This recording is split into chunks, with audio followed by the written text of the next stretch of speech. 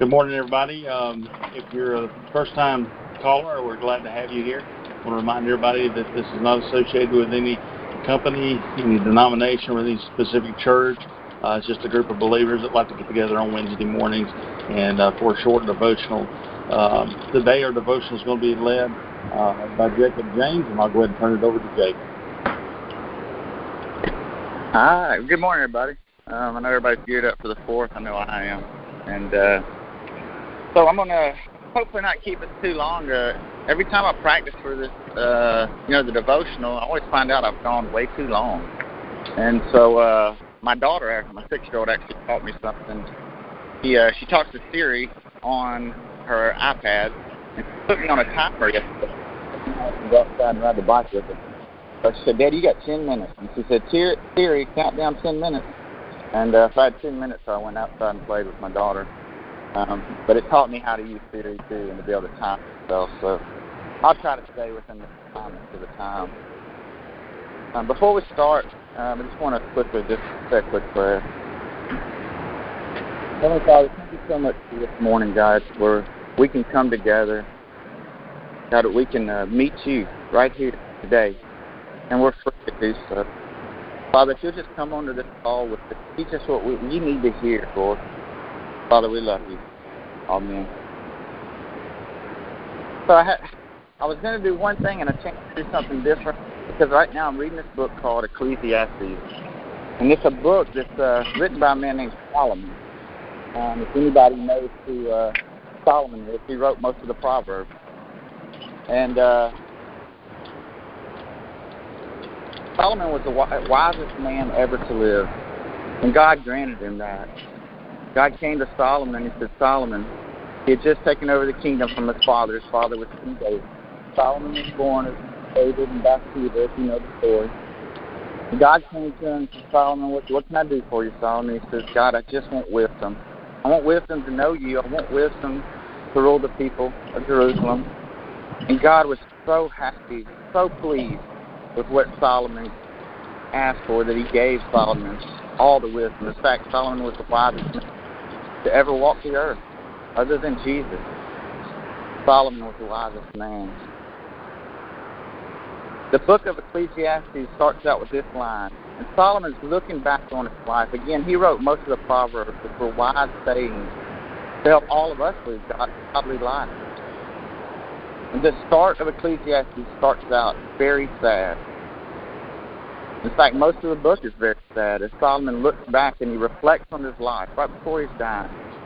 And he says these words, and it's Ecclesiastes 1, verses 2, meaningless, utterly meaningless, everything is meaningless. And that's Solomon looking back on his life.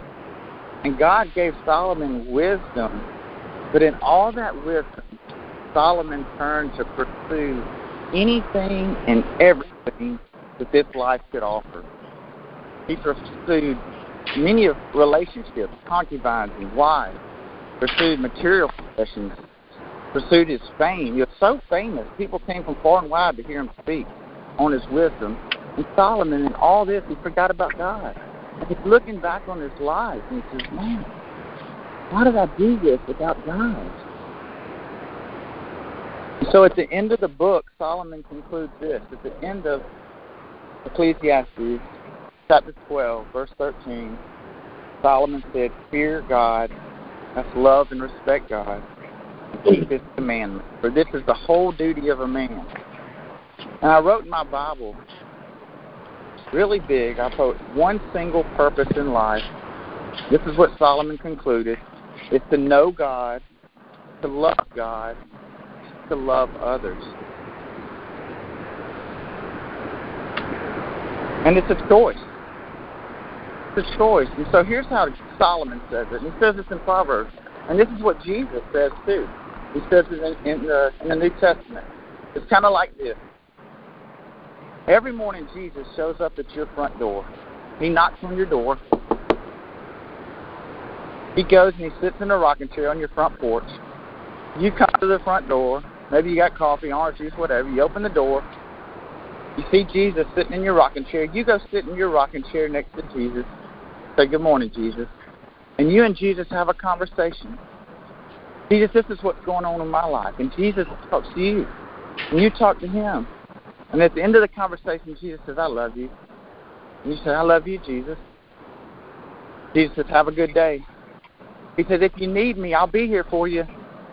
I'll be here for you. If you need me, you just call on me. I will be with you today. Okay, Jesus. The next morning, Jesus knocks on your door.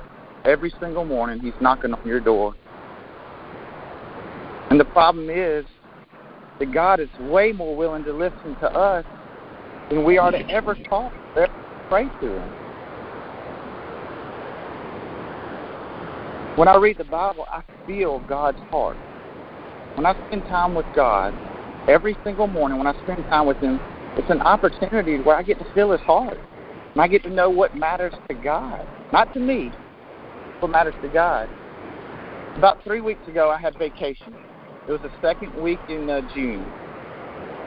And the Friday before my vacation, I had something happen to me that has not happened in a very, very long time.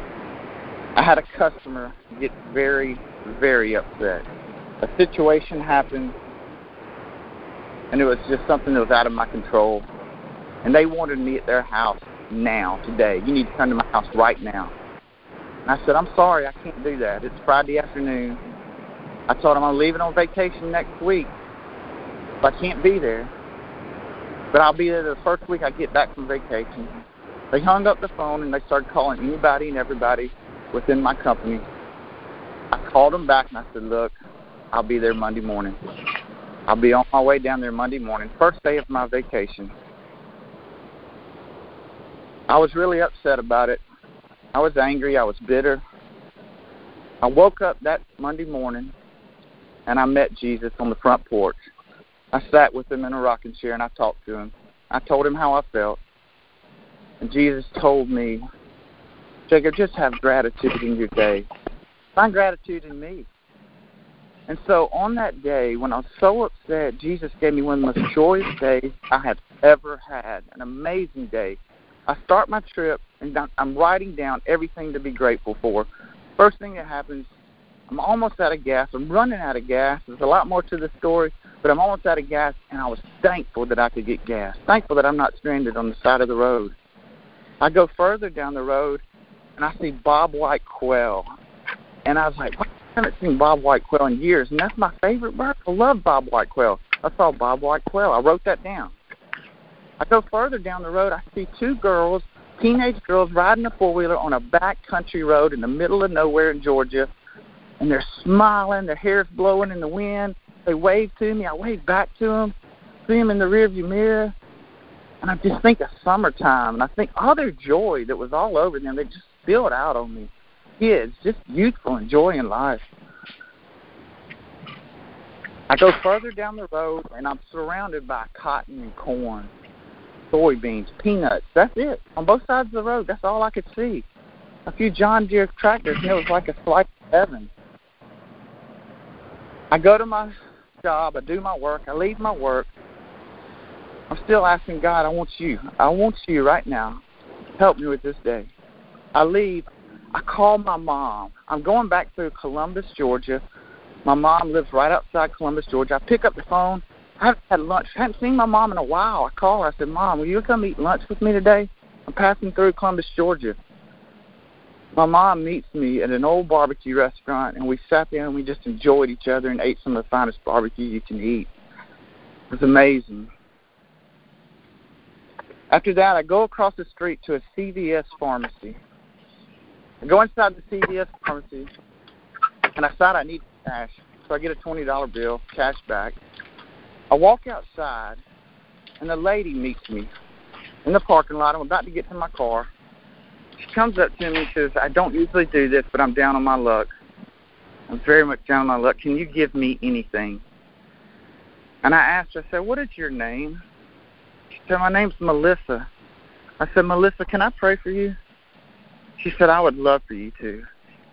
Right there in the CVS pharmacy, in the middle of the parking lot, Columbus, Georgia, we lock hands, facing each other. We bow our heads, and I start praying for Melissa.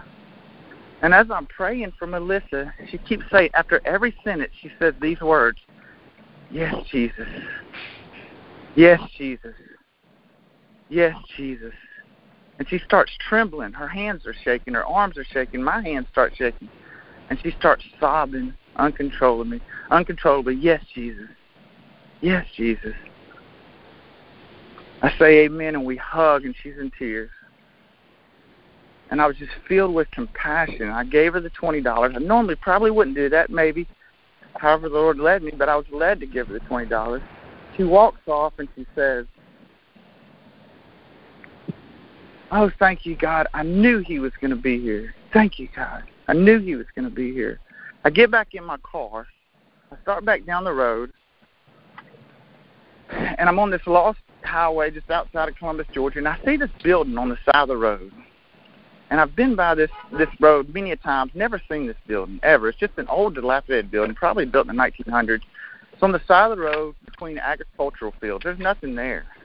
But on the side of this building was these letters that said, give love an inch, and it'll take the whole sky. Give love an inch, and it'll take the whole sky. I pulled over, I got my camera out, and I took pictures of that. And I felt like that's what God was telling me the whole entire day. Give love an inch, and it'll take the whole sky. You don't have to be mad. You don't have to be upset that you're having to work on your vacation. Give your day to me. Guys, what if you acknowledged a higher power in your day? What if you summoned God into your day? God, come into my day. What if you surrendered and said, I'm going to do what I can, God, but God, please come into my life. Take me to a higher place, even more than what I can do. To say to God, I need you, God. I need you in my life. God, you can do it better than I can. He shall try me, and I shall come forth as pure gold. Those are the words of Job, chapter 23, verse 10. Job said, even in all this misery, even in all these trials, even in this storm, God, I trust in you. And when I get through this storm, I'm going to come out as pure gold. Why? Because, God, I'm in your will, and you're in this storm with me. You planned the storm. It was set for me. So on this holiday, on 4th of July, guys, when you're with family, when you see family tomorrow, will you just connect with your family? See where your feet are. Let people know you matter. You matter to me. You're important to me. Father, I thank you so much for this call, God. Thank you for each and every person on this call, God, that you let them here. Your Spirit put them here. It's not by accident, God. Father, that we grow closer to you, God, that we have freedom to come together on a Wednesday morning to express our love for you. God, be with us today. Thank you for this call. Thank you for you and for your son, Jesus. In your name we pray. Amen.